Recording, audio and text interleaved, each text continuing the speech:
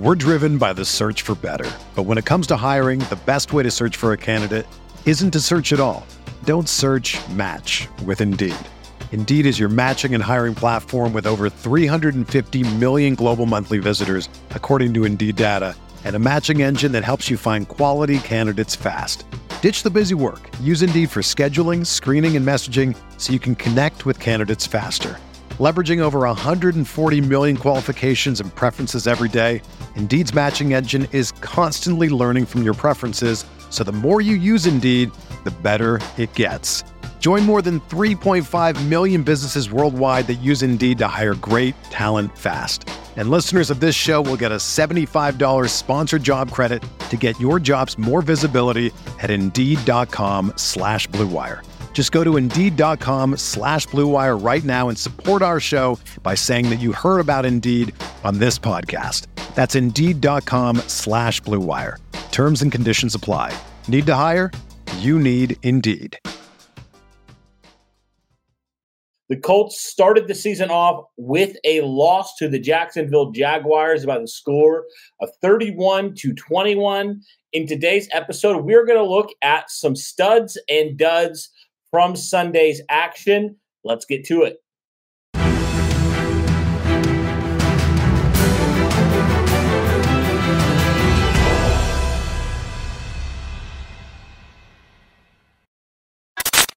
All right, what is going on, guys? Welcome back to Bring the Juice.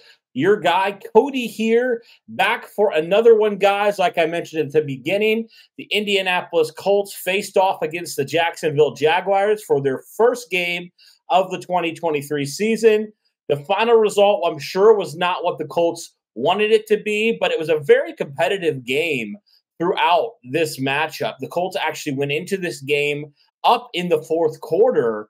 Going into the fourth quarter, the Colts were up in this game, and they unfortunately had a couple of things not go their way, and the pendulum very much swung in Jacksonville.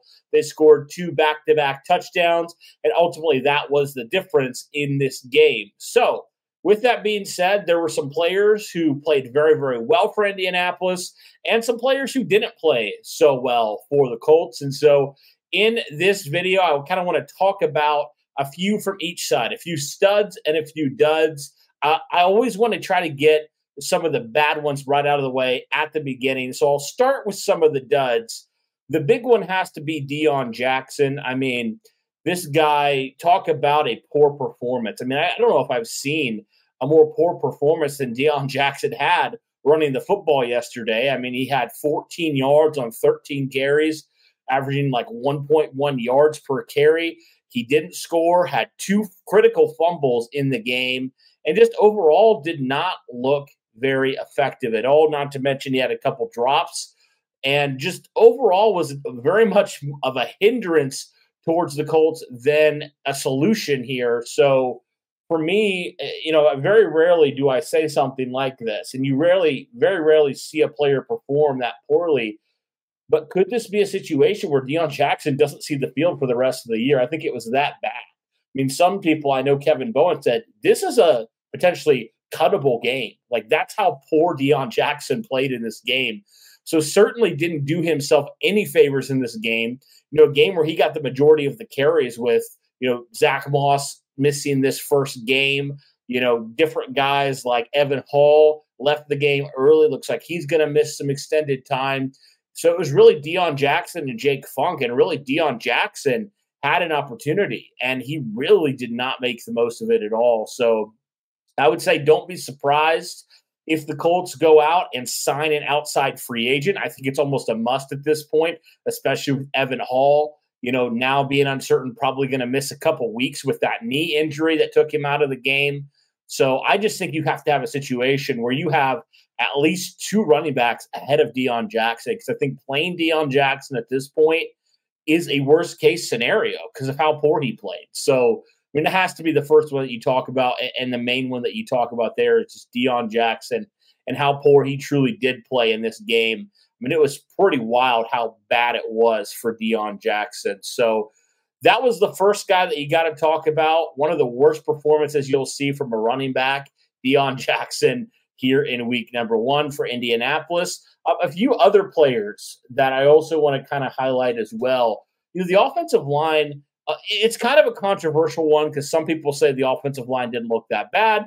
Some people like me say, well, you averaged what you averaged, and also you allowed 4 sacks.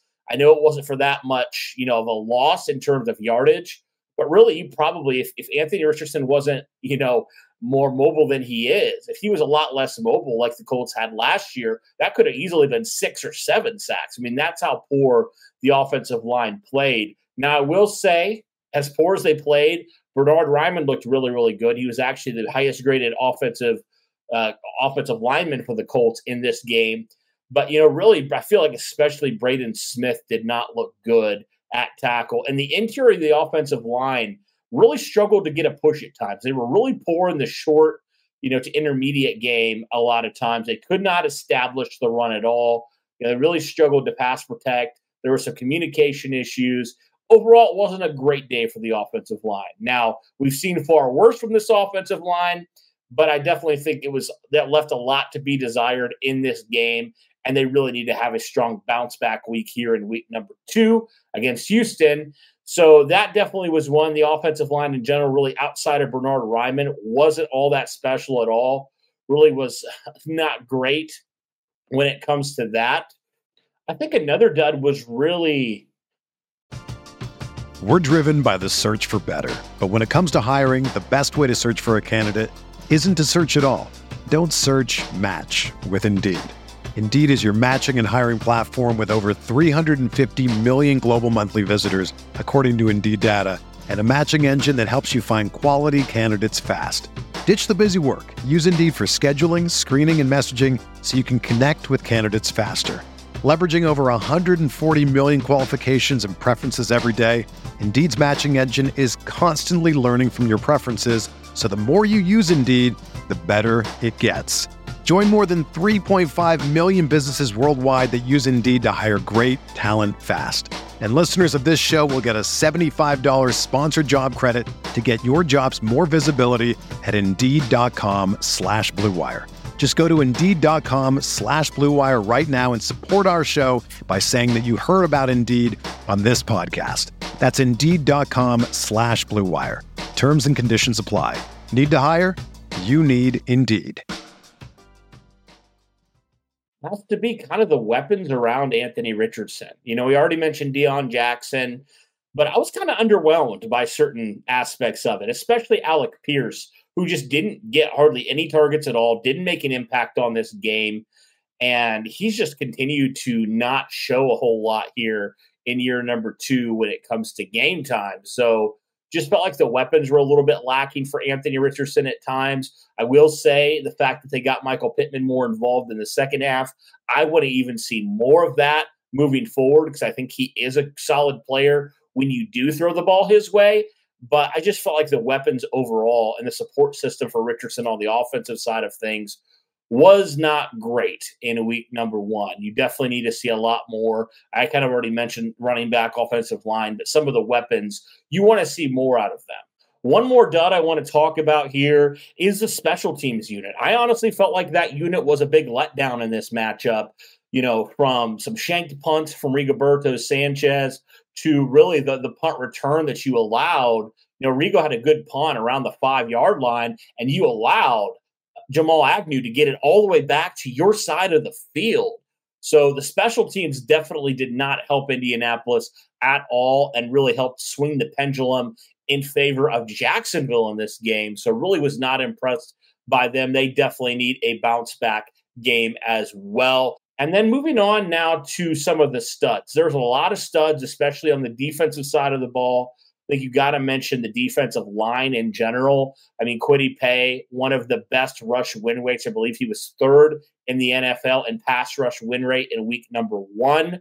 So he looked really, really good. DeForest Buckner was top 10 in pass rush win rate. They both had a sack in this game. Samson Ebukam had a couple nice tackles in the backfield, and he was in on a sack as well, although he doesn't officially count.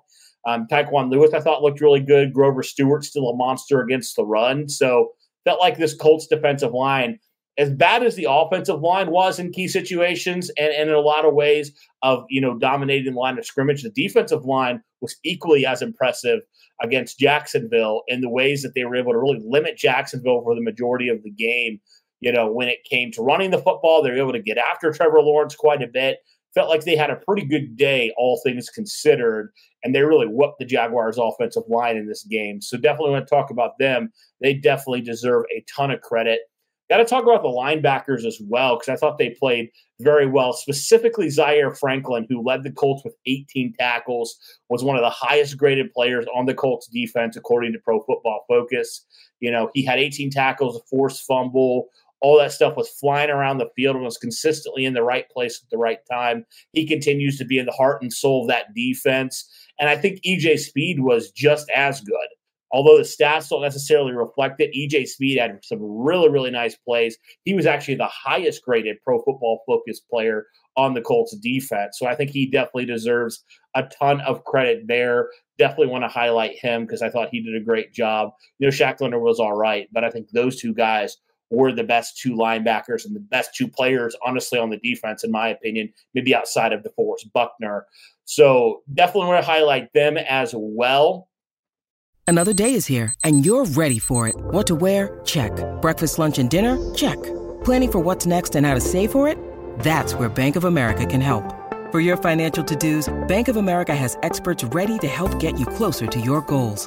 Get started at one of our local financial centers or 24/7 in our mobile banking app. Find a location near you at bankofamerica.com/talktous. What would you like the power to do? Mobile banking requires downloading the app and is only available for select devices. Message and data rates may apply. Bank of America N.A., member FDIC. And then the final guy we have to talk about when it comes to the studs is quarterback Anthony Richardson. Now, if you were asking me to give a grade on Richardson, I'm kind of torn anywhere from a C+ to a solid B. Anywhere in that range, I feel like is pretty acceptable when it comes to Richardson. It really depends how you look at it. How much blame do you accrue to Richardson for some of the sacks?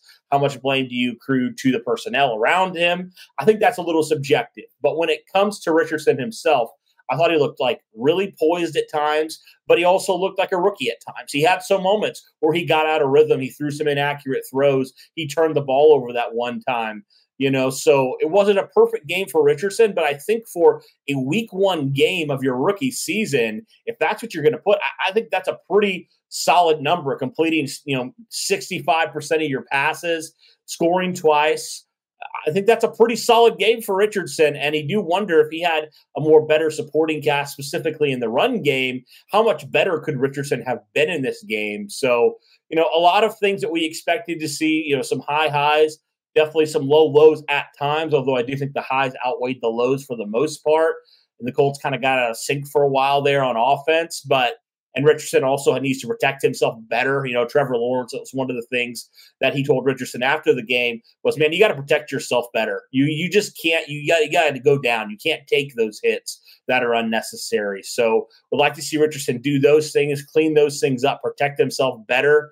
But overall was very impressed with him, and I thought he looked like a stud, considering it was his first ever real game with live bullets flying. I thought he looked pretty poised and pretty good out there. Certainly a lot, to continue to refine and improve on. Before a week one game, I thought he looked pretty studly to me. So, guys, that'll do it for my thoughts on some studs and duds for the Indianapolis Colts in this first game of the 2023 season.